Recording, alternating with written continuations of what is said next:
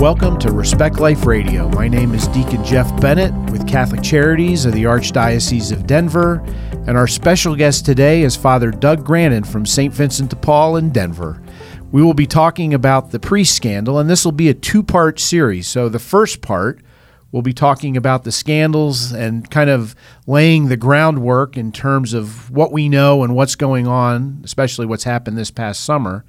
And then the second part will be, what can we do? What can we do to address the anger and the anxiety that we all have due to the failures of our leadership in the church? Father Doug, thanks for being here today. Thank you, Deacon Jeff. Good to be here. Can I back off just a little bit? You may. Before we address those three, and say that I came into the church with my wife. I'm a married priest with Pope Benedict's permission because I was an Episcopal priest before. But my wife and four of our children came into the church in 2003, so this was in the midst of the last scandal. And we felt confident about becoming Catholic because we knew that there was a great movement of new evangelization in the Catholic Church. We've always been committed to the gospel and calling people to conversion and good preaching and Bible study. And we knew that that movement was gaining strength in the Catholic Church. This is the essence of the Catholic faith. And we understood that God had looked down on the Catholic Church and said, the Catholic Church has to be the primary agent for the new evangelization, and I've waited long enough for the bishops to clean up the priests that are misbehaving in a rather dramatic way, primarily in homosexual fashion, abusing post-pubescent boys. And we saw that this was God doing this. And when the Boston Globe revealed what was happening in Boston, and this began to spread around the country, we understood that this was God putting the bishops in the spotlight to correct this. And they did that. In 2002, they were very courageous and adopted the Dallas Charter.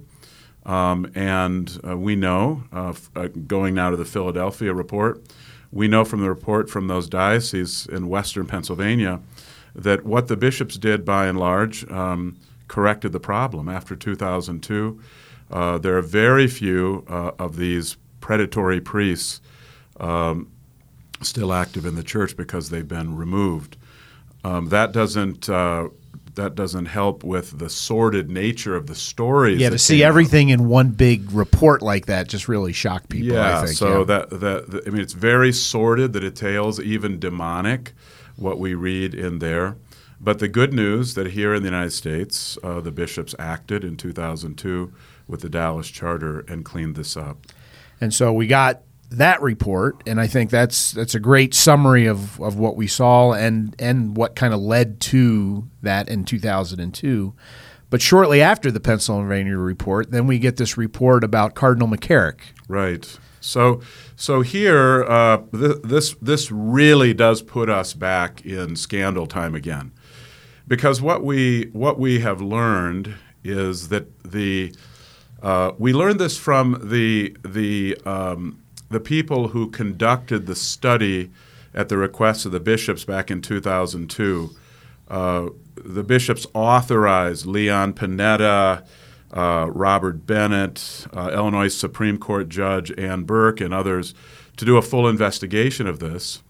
And what we learned now more recently with the McCarrick scandal and the reverberations from that is that the bishops exempted themselves from the study. And nobody knew that at the time, right? We didn't know that. We weren't aware of that. And so the bishops did not want themselves to be investigated. And Judge Ann Burke, who was the head of this investigative commission, said on EWTN, Raymond Arroyo's World Over show, that they told the bishops they needed official authorization, and they presented the document which the bishops signed, but the bishops changed clergy to priests because they didn't want to be investigated. And so that left the likes of Cardinal McCarrick and others who had allowed for his ascension Right. I mean, he was an abusing priest who became an abusing bishop, who became an abusing archbishop, who became an abusing cardinal, and there were many bishops who had to enable Yeah, this. it wasn't in a vacuum. There's no way that could have Right. taken place without people knowing. And so now we know why they didn't want to be investigated. And the Cardinal McCarrick scandal shows us that there is really, I mean, there's no other way to put it than just outright rebellion against church teaching and the church's moral standards at the very top of the church. And I would just add, Deacon Jeff, that in this country, even though we're in scandal, this is an Episcopal scandal now, right. We're better off than the rest of the Catholic world, because the rest of the Catholic world, as we're finding out, hasn't had even the investigation into the priests. So we read about Chile, Argentina, Germany, the Netherlands. They're at point 1. Right. You know, they're having to do this. They're back in 2002. They're like back in we 2002. Absolutely. So we have the Pennsylvania report, we have the McCarrick scandal, and then the next thing you know, we get the Vigano letter, which when you read it, really puts the pieces of the puzzle together and makes us understand kind of why we're where we are. Can you comment on that? Yeah, what we can say for sure is that many of the bishops that we trust, including our own Archbishop Aquila, who's one of the good guys, has declared that Vigano is a trustworthy man. He may be mistaken in some of the things that he asserts, but they're confident that he wouldn't be lying, right, or simply attempting to subvert the authority of Pope Francis. And so Cardinal Vigano gives us an inside look at what's been happening from his perspective at the Vatican level. And he answered a lot of questions. If what he's saying is true, and that remains to be seen, but if it's true, he answers a lot of questions for us. Like many of us scratched our heads when Cardinal George was replaced with Archbishop Cupich and then Cardinal Cupich. And we wondered, this is kind of unusual for us. This is a little bit strange, and some other appointments as well. And Cardinal Vigano tells us that that these men that we were curious about, why would they be placed in those positions, particularly because of their theological commitments or lack of endorsement of church teaching on certain fundamental areas. Cardinal Vigano tells us that these men often weren't even on the lists that he conveyed from the bishops who were recommending appropriate people to fill these sees. And conveying that to Rome, often these men weren't even on the list, or they were at the very bottom of the list. And it turns out they were Pope Francis was being advised by none other than Cardinal McCarrick. And his name just keeps coming up everywhere, whether it's with the China deal or you name it. He just seems to have his fingers in everything that seems squishy, to say the least. I'm trying to be kind. All I could do is agree. You said it. I didn't. Yeah. So we have all these things that have come out. You mentioned the Dallas Charter, and that did make significant improvements in things. But people are angry because they've seen the hierarchy turn a blind eye to their own and allow things to happen, and then not even comment on it. I mean, it's almost like, if I put my head in the sand like an ostrich, everything will go away when I pull my head back out. It's almost like there's no sense of reality that they need to address this. Can you kind of comment on, one, the justified anger people have because of what was allowed to take place, but then the no comment? I mean, the reality is that God's people are very discouraged. Leaders of the best in the Catholic Church, leaders who are blazing new trails with the new evangelization, those who are creating new cutting-edge apostolates, they're discouraged by not only let's call it rot at the top that wasn't cleaned out with the Dallas Charter, But then the lack of anger, the lack of passion, the lack of response. And I get that on the one hand. I mean, if we're speaking frankly, I think the faithful bishops have never faced in their lifetime a situation where, again, speaking frankly, they really don't have full papal support in this effort to clean up the episcopate. And they need it. You have to have it. Yeah. I don't want to digress from your question, but I will say that we know that 3 of our leading bishops met with Pope Francis. And we know, again, from Illinois Supreme Court Judge, retired Ann Burke, who chaired the last investigation that led to the Dallas Charter. We know that all of those who served on that first investigative committee back in the early 2000s sent a letter with these bishops to Pope Francis asking him to authorize a second investigation, this time of the bishops in the United States, because they said, without your authorizing our investigation, the bishops in the U.S. can't give us that authorization. That you authority. have to have it. Yeah. So as far as we know, well, I'll say we don't know whether they presented the letter to her. We don't know what Pope Francis' response was if he received the letter.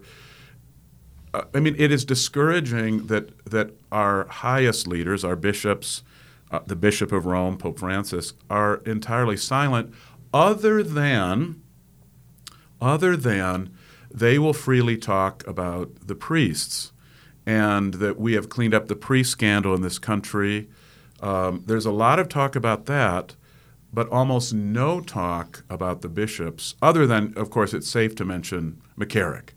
But the one thing I've noticed even about McCarrick is where are the calls for him to be laicized and even excommunicated from the church if he fails to repent and fully account for what he's done. I mean, we for these kind of really grotesque, over-the-top, lifelong sins, we need a kind of medieval penance where the man is not only laicized, but he is not able to receive communion for a period of time, or sits in the back of the church with a sign across his neck, child-abusing cardinal, or something such as that. Right. I mean, this requires an extreme response, and you hear almost nothing about this. Yeah. So, again, you're listening to Respect Life Radio. Our special guest today is Father Doug Grandin. We're talking about the scandals within the church, and more specifically, what's going on with the bishops, what they're doing or not doing. And so I couldn't agree with you more. I mean, I remember growing up, my dad always said, for every action, there's an equal and opposite reaction, good or bad. So there is a consequence to everyone's actions, and there doesn't seem to be one, which I think really irritates people. I mean, you took his title away, but that's it. And again, you, like you said, you don't hear anything else about it. He's gone quiet, and I appreciated Father Gerald Murray's open letter to Archbishop. I think he still has a title, Archbishop. He does, yeah, not Cardinal, but Archbishop. Yeah, Father Gerald Murray, a priest of the Archdiocese of New York, who is often on EWTN, he wrote an open letter to Archbishop McCarrick, which was published on The Catholic Thing, which is a great source of daily information. And he essentially said, you have the responsibility to publicly repent, and only you can answer questions that Cardinal Vigano has raised if Pope Francis won't answer them. And you have the responsibility to explain to us some of these issues that he raised there. Right. We'll see. Yeah, it's not pretty, and that's, I think, what got really people in a bind. The other thing is the church really hasn't done a good job addressing the homosexual problem. Even when some of our bishops have spoken out, there seems to be a focus on pedophilia and almost a pass on the homosexual issue. Why do you think that is? Well, we know why now. Yeah. We know why. Because our bishops and cardinals were infiltrated by men who have a disordered sexuality and are engaging in homosexual activity with like-minded people. And when I say infiltrated, there are those who say that we've been infiltrated by communists or the Masons. And I know, I lived in Eastern Europe. I've served in Russia, taught in Russia for 4 winters. I know what the communists do. They do that. They infiltrated the Orthodox Church. I know that they do that. But I'm hesitant to blame this on outside infiltration. I think this is a worldwide problem with men who have disordered sexual preferences, and we didn't screen them out. We are now, since the Dallas Charter, we are doing a good job here. But men who fail to live up to what the church teaches, and the church that hasn't policed them. And so I agree with you. We know now why the bishops didn't want to talk about the John Jay report that showed us clearly that 80% of the cases were not pedophilia at all. Right. They were men with disordered sexual inclinations, priests with disordered sexual inclinations, preying on post-pubescent boys. And it's clear now why they didn't want to talk about it, because that would have brought attention to some in their own number like McCarrick and those who enabled him. Yeah, and it's a shame because it really has, how many good men did we not get into the priesthood because they saw seminaries and what was going on there, and they leave. And I would say, Deacon Jeff, too, that there's great anger among God's people. There's great anger among the priests. I mean, even our marvelous Denver priests are just angry about this, and they want to see action. And we talk, and I know 2 priests have told me that back in one of them said to me, I went to seminary out east in 1988, and my spiritual director warned me about McCarrick, that he was preying on seminarians. Now, if seminarians knew this in 1988, is it possible that bishops out there didn't know it? No, it's impossible. There's no way. I think that we'll know that our bishops are being responsible when, and the Synod of Bishops it's coming up in Rome, will know that they're addressing this head on if they talk about a full investigation of what happened and what's happening around the world. If they administer discipline to bishops, not only who are like McCarrick, who are engaging in sinful activity, but they'll do an investigation on how this was possible. There was silence all these years, and discipline those who enabled this, who knew about it. And they will also face head-on that although we've dealt with the abuse of minors with the Dallas Charter, we still haven't dealt fully with priests who are engaging in homosexual behavior as consenting adults. Right. We read of these things nearly every week in the paper now, and so the bishops have to uproot this.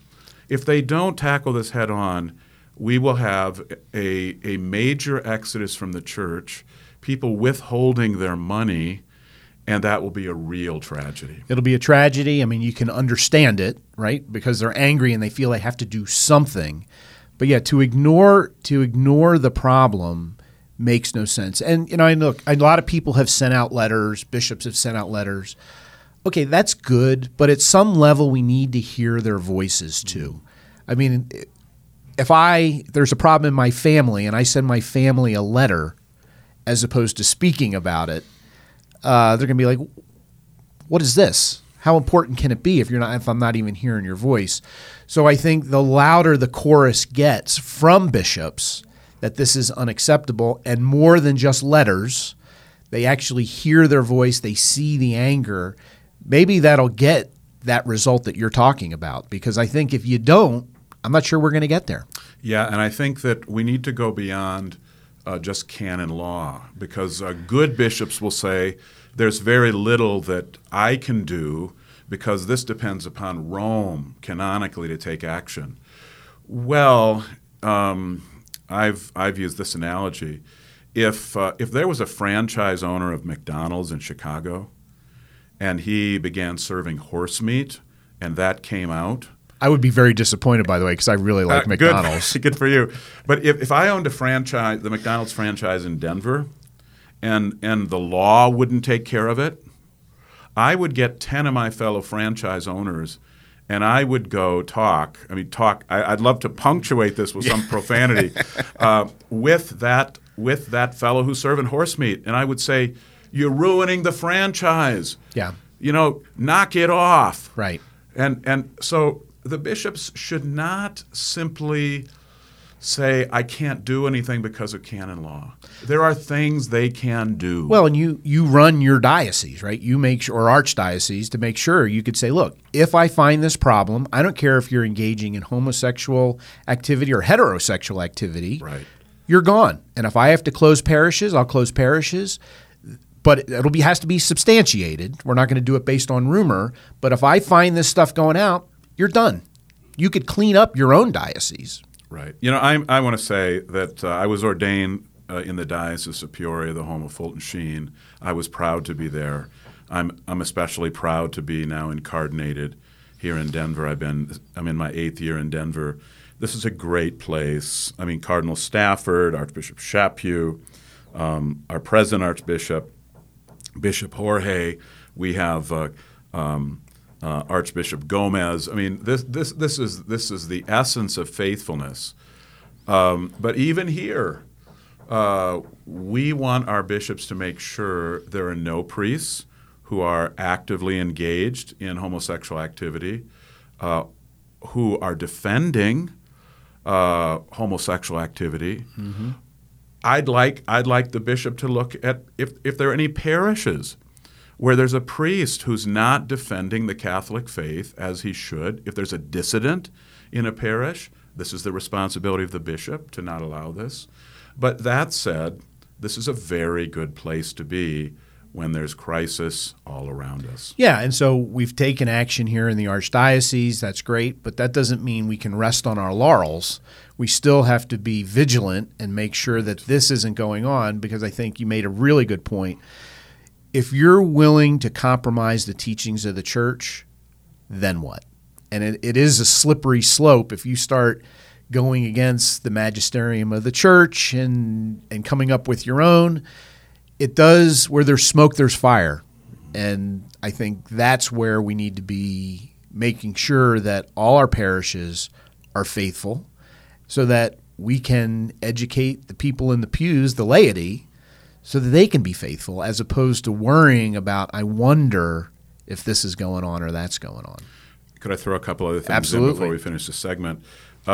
When I came into the church, I was the director of the Office of Catechetics my second year in the church in Peoria. So I was deep into all this scandal stuff. We had to organize.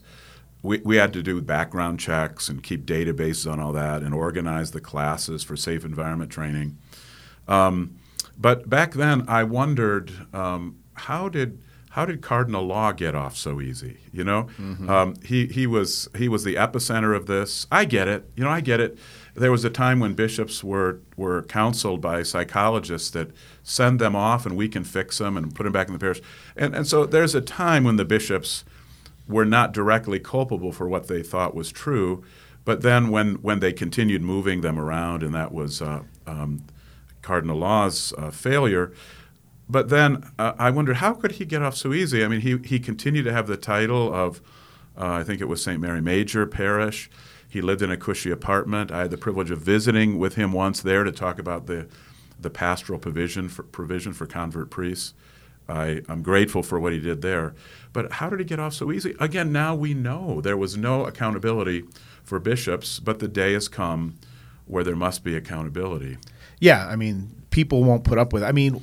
The acts that took place are heinous. No one questioned those. But I think what angers people even more is the cover-up. and the lack of accountability. I mean, that really gets to people because, look, we are all sinful and we all have our issues. But when the light is there and people ignore it, and people have been writing letters, I mean, we've seen a lot of people who said, well, I notified so-and-so and so-and-so, and then nothing happens. That cover-up just feels worse. Well, I'll tell you something that happened to me.